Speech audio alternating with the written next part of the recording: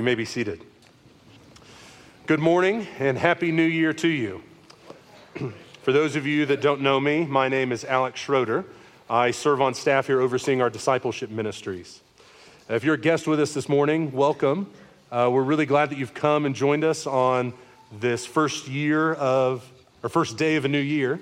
And particularly that might have meant you joined us early on a Sunday morning after a late Saturday night waiting for the ball to drop. So if you were one of those crazy people who actually stayed up, good for you. There are no medals for you, but I'll acknowledge you now. Either way, whether you stayed up or not, we're really glad you're here. You are jumping in this morning to a series we've been in for a number of weeks now, Waiting. We began this series in early December, and we designed it hoping that it would give us a chance to consider various passages in the Bible that talk about waiting for the Lord. This morning, we're going to consider what our aim in this life should be while we wait for God's return. What our aim in life should be while we wait for God's return. So if you have a Bible with you, I invite you to open with me. We'll be in 2 Peter chapter 3. As you're turning there, I wonder if you've asked this question before. Why does God take so long to fulfill his promises? It seems like this is a pattern many of us know personally, but it's also a pattern that we see over and over again throughout Scripture. Abraham waited 25 years for the birth of the promised son. Joseph waited over 20 years for his divinely given dreams to come true, that his brothers and his parents would bow to him. Israel waited 400 years for redemption from the house of slavery in Egypt. And even though some of these people received these promises of God, the book of Hebrews tells us that the promise that those saints were waiting for the most was the coming of Christ. And they died not ever receiving that promise. They waited their entire lives. So back to our original question. Why does God take so long? Let's narrow that down for us even a little bit more this morning. On this side of the cross, we know that we're waiting for Christ to return. This is the hope that the church has been looking forward to for almost 2,000 years. And why are God's purposes so long that we're still waiting for that second advent? But we're not the first people to ask that question. Even 30 years after Jesus' ascension to be with the Father, the church was growing impatient. And their impatience was leading to foolish theological conclusions. That's what the book of 2 Peter addresses, is some of the impatient theological conclusions that scoffers have started to teach in the church. And so Peter has an answer for us this morning. Why does God take so long? I'm going to begin reading 2 Peter chapter 3 and verse 8. You can follow along with me. It'll also be on the screens behind me. But do not overlook this one fact, beloved, that with the Lord, one day is as 1,000 years, and 1,000 years as one day. The Lord is not slow to fulfill his promise, as some count slowness, but is patient towards you, not wishing that any should perish, but that all should reach repentance. But the day of the Lord will come like a thief, and then the heavens will pass away with a roar, and the heavenly bodies will be burned up and dissolved, and the earth and the works that are done on it will be exposed. Since all these things are thus to be dissolved, what sort of people ought you to be in lives of holiness and godliness, waiting for and hastening the coming of the day of God, because of which the heavens will be set on fire and dissolved, and the heavenly bodies will melt as they burn. But according to his promise, we are waiting for new heavens and a new earth in which righteousness dwells. Therefore, beloved, since you are waiting for these things, Be diligent to be found by him without spot or blemish and at peace. And count the patience of our Lord as salvation. This morning, we're going to consider 3 points in our passage. First, we'll consider a patient Lord. Then we'll consider a coming day. And finally, a righteous people. A patient Lord, a coming day, and a righteous people. As I've said earlier, 2 Peter is a book that says a lot about false teaching in the church. And in chapter 3, Peter addresses some of their teaching directly. Look with me in chapter 3, verse 4.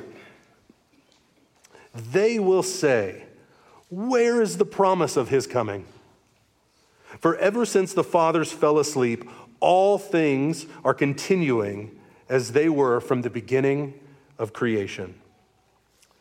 In other words, these scoffers were saying, look at the world.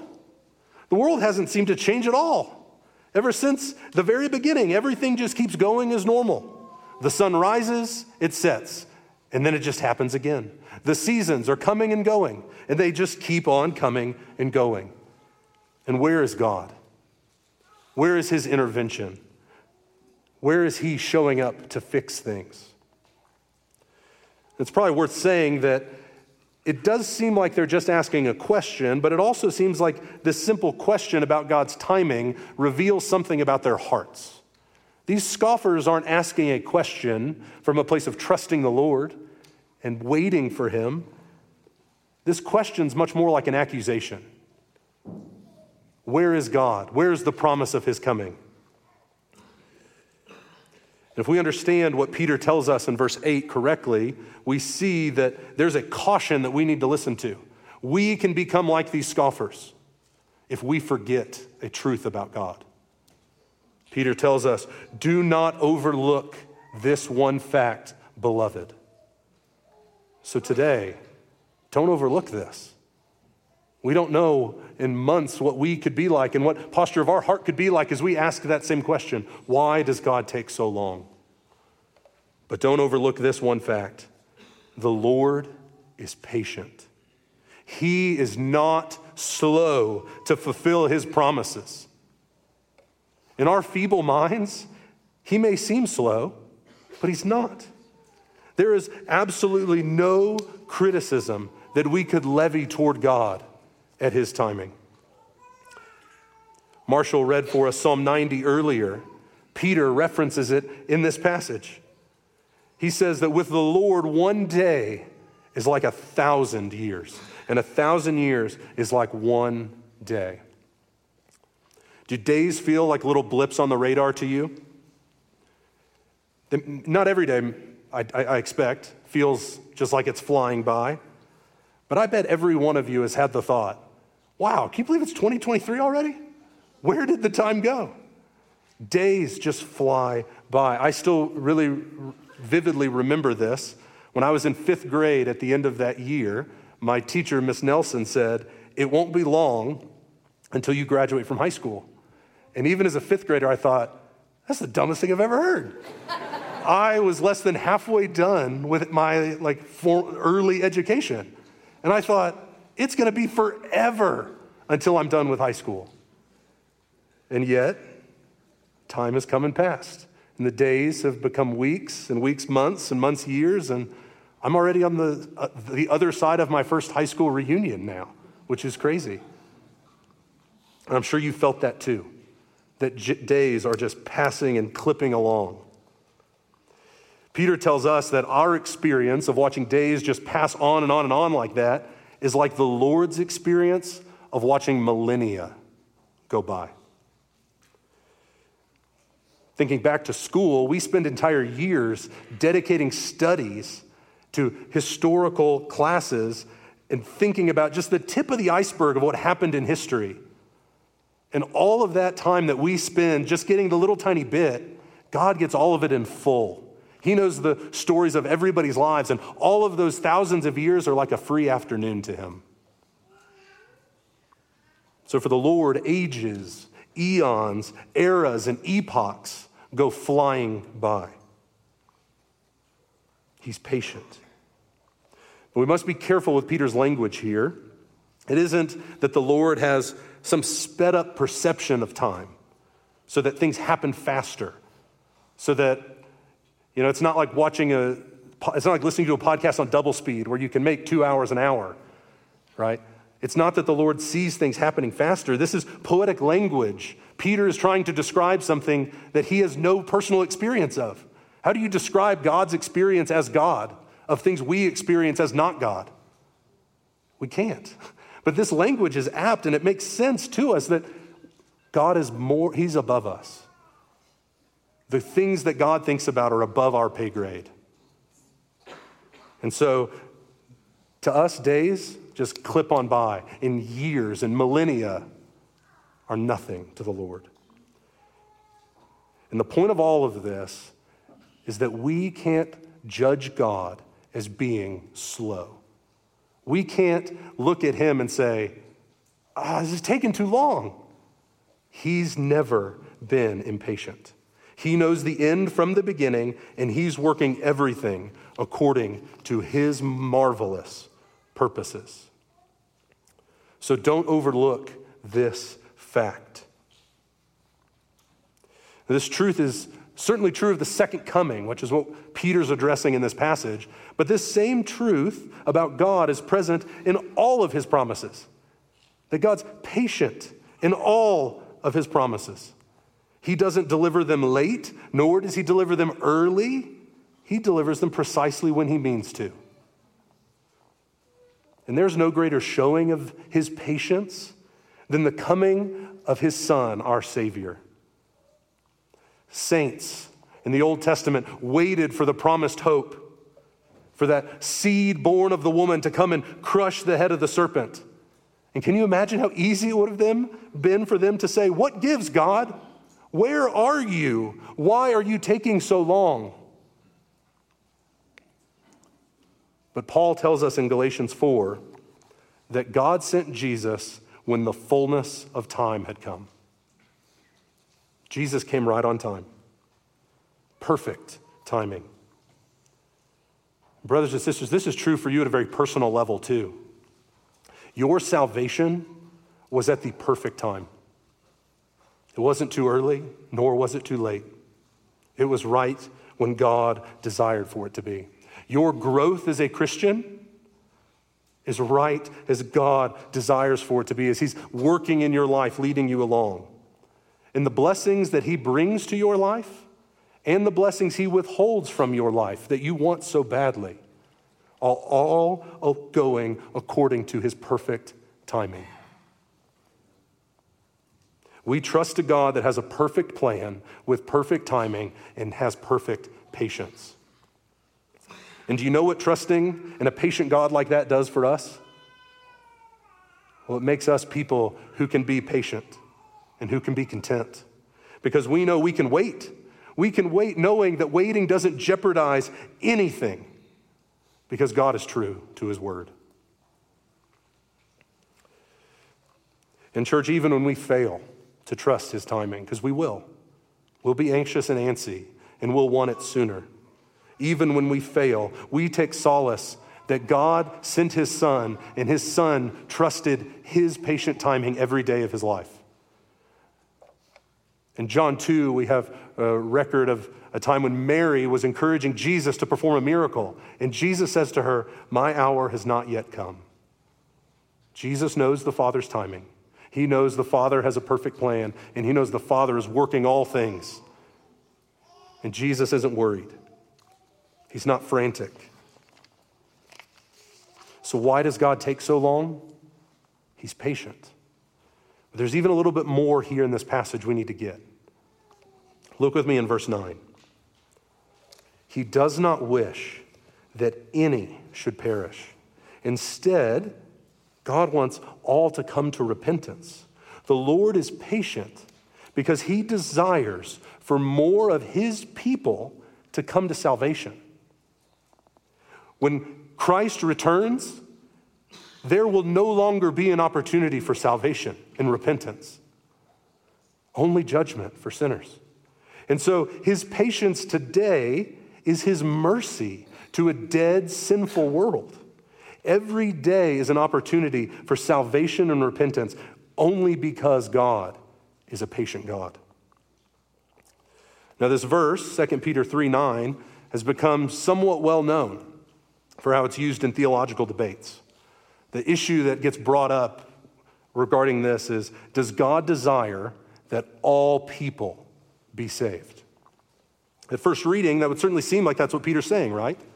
He doesn't desire that any should perish, but that all should reach repentance. And now that may not seem immediately like a controversial question to you, but if that's how we should read this, then that conclusion is going to affect how we view other things about God's sovereignty and salvation. That would affect how we think of other doctrines in Scripture, like election or predestination. And this is a good reminder that our theological convictions, like election or whatever else, should always be consistent with how we read individual passages of Scripture, right? We shouldn't hold theological convictions, come to Scripture that says something otherwise and go, I'm just going to ignore that and act like it doesn't exist. Instead, verses like 2 Peter 3:9 push us to be careful readers of Scripture, to ask good questions. And that's what I want to do with all of us this morning. So let's read this passage and see, what is Peter getting at? So follow with me at the beginning of chapter 3, verse 9. The Lord is not slow to fulfill his promise, as some count slowness. What's the promise he's talking about? I've alluded to it a lot, but how would I say I know the answer is right? Well, look with me in chapter 3, verse 4. They will say, where is the promise of his coming? What's the promise we're talking about? The return of Christ. So when we get down to verse 9, he's not slow to fulfill his promise. We're talking about Jesus coming back. Do you see this? We want to be people of the book. We want to read it carefully. So who is that promise to? The promise of his return. That's a promise given to his people, the church, his bride, his sons and daughters that he's left. And he says, I'm coming back for you. So he's not slow. What is he? He's patient toward you. Who's he patient toward? You. Who's the you? As Peter's writing this, who's the you on his mind that he's talking to, that's receiving this letter? Well, if we went to the very beginning of this book, chapter 1, verse 1, Peter says he's writing to those who have obtained a faith of equal standing with ours. It sounds like Christians. It sounds like he's writing to a church. In chapter 3, verse 1, and then again in verse 8, Peter says he's writing to beloved.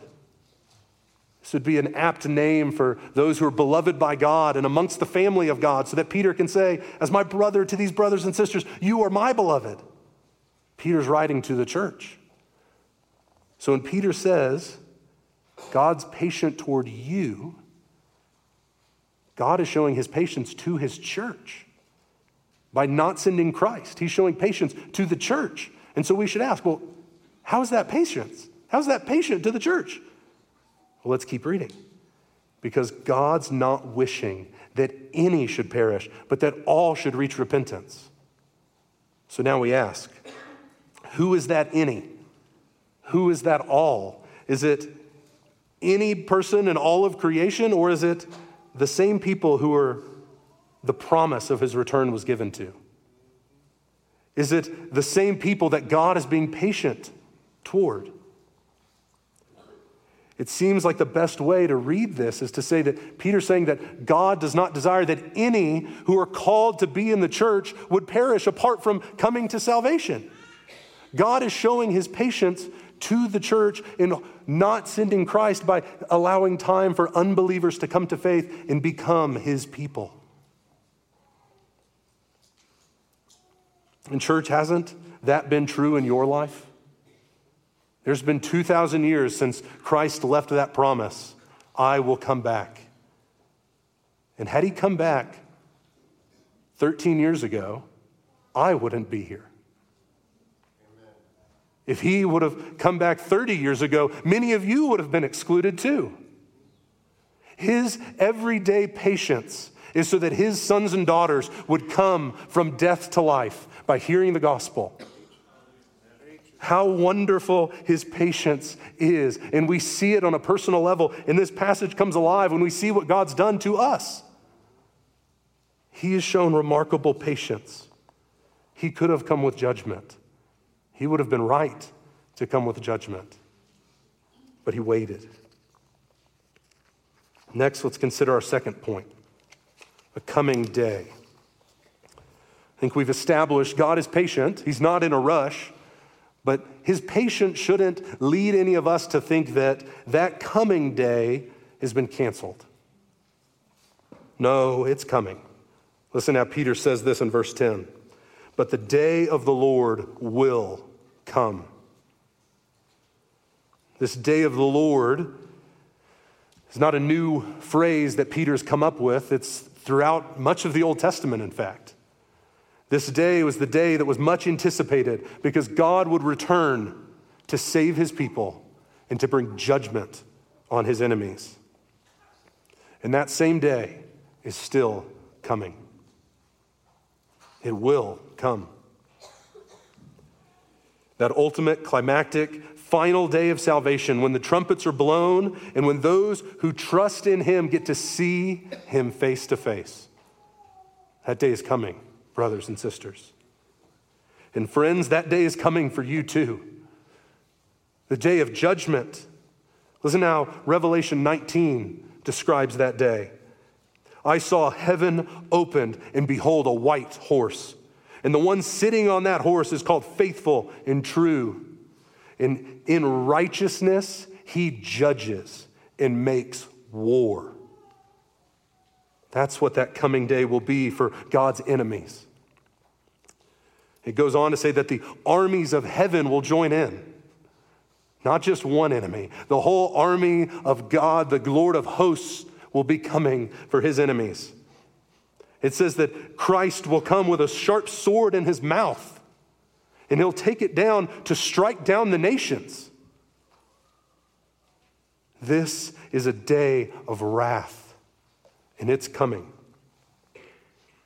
Peter says that that day is going to come like a thief in the night. You may be like my wife and I, we prepare for thieves at our house. We lock our doors, we lock our windows, we have an alarm system, just so any of you try and get wise on us, right? We're ready for you, right? But what's the reality of things that you do every single day? Eventually it's become normal. I think the first day we lived in our house, we were far more on edge. What might happen? Who knows? But now it's just normal. We're not ready. We're not expectant. We get lulled to sleep by normal preparedness. And so when thieves come, we're always caught off guard, right?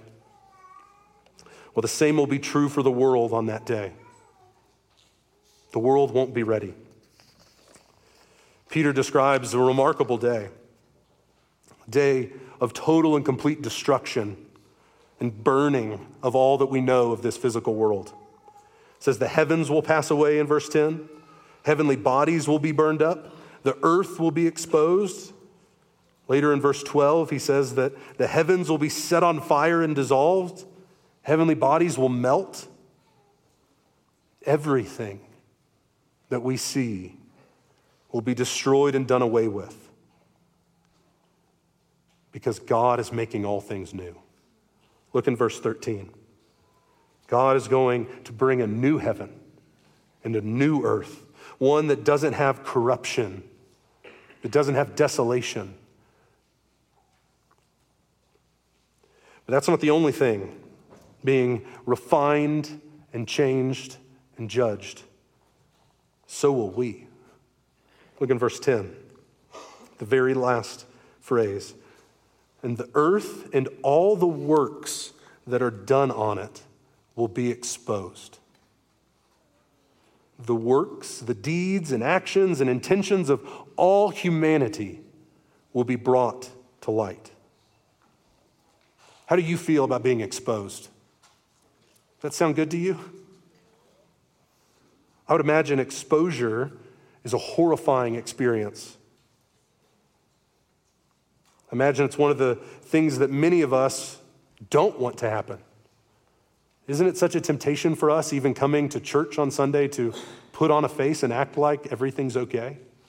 That's even just a tiny little bit of exposure. But this day, we can't run from it. And the exposure that will happen on that day is far greater than anything we can fathom in this world. Everything about us will be laid bare. And there will be nothing to cover up with and hide with. And does that terrify you? If you're not a Christian this morning, it should. You will be exposed and found out you'll be found out for who you really are. No longer will it be acceptable that you're better than the worst person you can imagine in our society. No longer will it be acceptable that you're kinder than the neighbor 2 doors down. All of your hidden thoughts, all of your intentions, everything you do behind closed doors will be brought to light. And it won't be that you're just exposed before other people and you feel bad that other people think differently of you now. You'll be exposed before your Creator. The irony of all of this is that even now, He knows.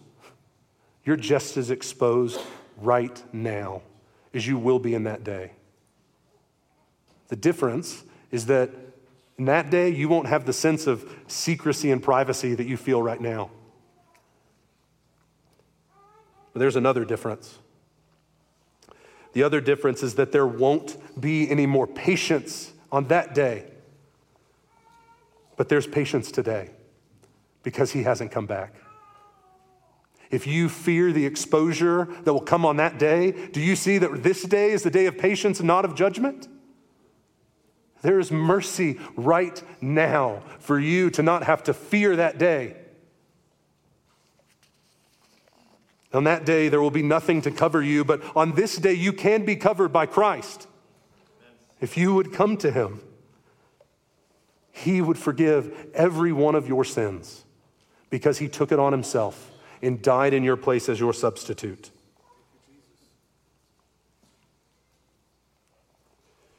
This is the coming day. This is what we're waiting for. And this world on that coming day will be unlike anything we can imagine. Notice the descriptive phrase that Peter uses to describe this new heavens and new earth in verse 13. We await the new heavens and new earth in which righteousness dwells. That's the distinguishing marker of this new world. And this leads us to our final point. A righteous people. We see Peter first introduce this idea in verse 11. But we see it even more clearly in verse 14. Therefore, beloved, since you are waiting for these things, be diligent to be found in Him without spot or blemish and at peace. Beloved, we are waiting for a greater world. We're waiting for a world without all of this corruption and without sin abounding in our lives and in everyone else's lives and in every sphere of this world. We're waiting for that world with righteousness dwelling.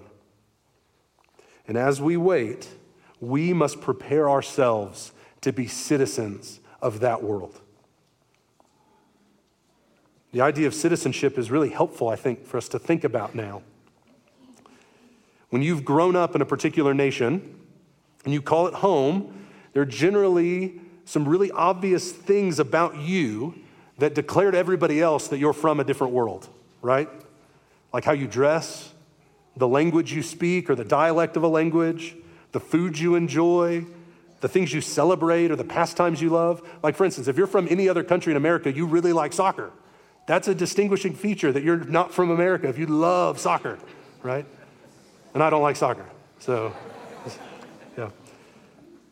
So citizenship inherently means that there's going to be characteristics about you that are different. And so even though we were born in this world and we've resided here our entire lives, this world's not our home. And we need to bear the distinctive marks of that future world to come. So we should talk like we're from that world. We should encourage others like we're from that world.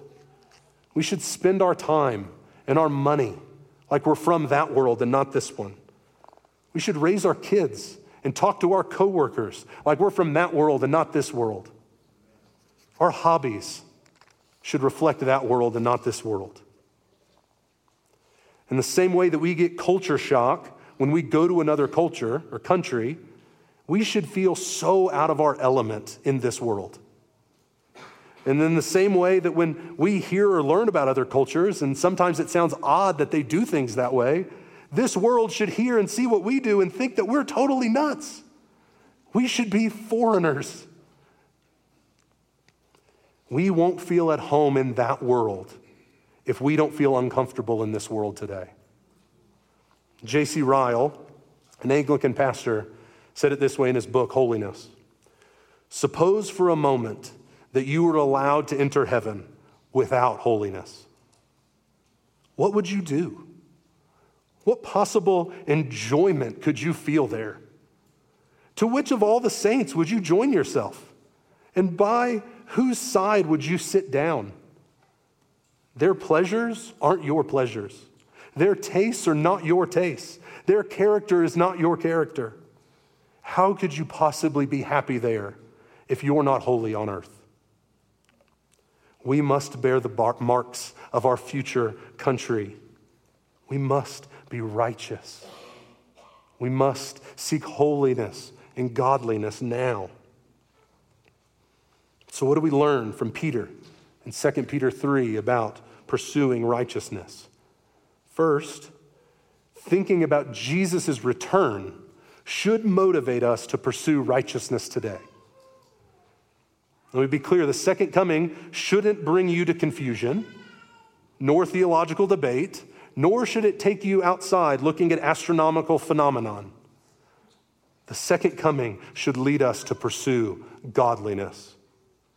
Or as Peter puts it in verse 11, since all these things are thus to be dissolved, what sort of people ought you to be in lives of holiness and godliness?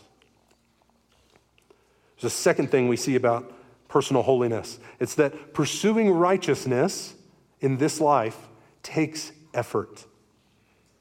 In verse 14, Peter says that we should be diligent. Be diligent. This word is used in other places in the Bible, and this is how it's translated in other passages. Strive. Make every effort. Endeavor. Be eager to, and do your best. So what's the idea captured in this be diligent? Oh, that it's hard work. Seeking holiness will be difficult, yet it's what we're called to do. And just because it's difficult and it requires personal discipline doesn't mean that it's legalism. We're not trying to earn our way to salvation. No, we're saved by trusting in Jesus Christ. And then we seek through personal discipline to walk in a way that's pleasing to Him. For years, I thought that if I was pursuing holiness and it was difficult, then I was being legalistic. But that's foolish. Because that way of thinking forgets that the Bible has so many difficult sayings to Christians. Jesus said, cut off your hand. He wasn't a legalist. Paul says that he beat his body into submission so that he wouldn't be disqualified. He wasn't a legalist. And even Peter tells us to make every effort. So growing in holiness will require hard work. It won't be easy to put to death anger or selfishness or self-pity or pornography or passivity and laziness in spiritual things or alcohol or other addictive things in your life. It will be difficult. But by God's grace, it will be sweet. There's a third thing we see, and it's that growing in holiness is something we willingly participate in. Peter commands us to do it. Be diligent. Make choices and decisions. Growing as a Christian is a work that's done by us and by the Holy Spirit. There's a partnership. Paul put it this way in Philippians 2, verse 12. Work out your salvation. Work it out. For it is God who works in you. We work, God works. So we take steps in obedience to grow in personal holiness. We make plans. We talk to other Christians about it to hold us accountable. We sit down and open our Bibles. We pray. We confess. We show up. We make choices to put ourselves in the way of grace so that God would work by his Spirit in us. So as we enter into a new year, what sorts of goals have you set for yourself? What are your ambitions? What does new year, new you mean to you? What would it look like for you to make every effort? What would it look like for you to be diligent to grow in personal holiness this year?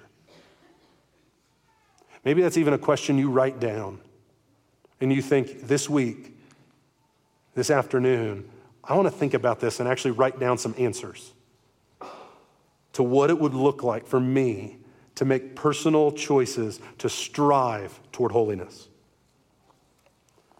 But let me just say, we don't grow in holiness on our own. We grow in the midst of the community of the church. So look around you, to your left and your right.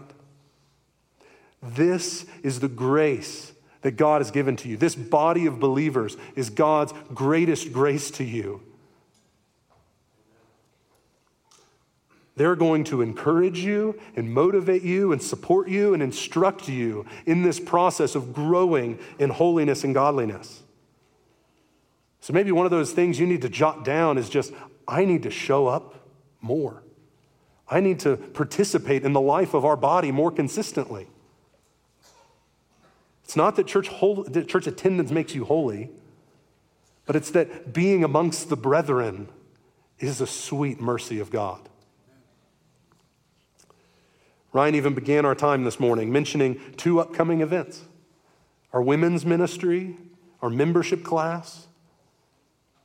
These may be particular things you jot down as, I want to grow in my knowledge of the Word.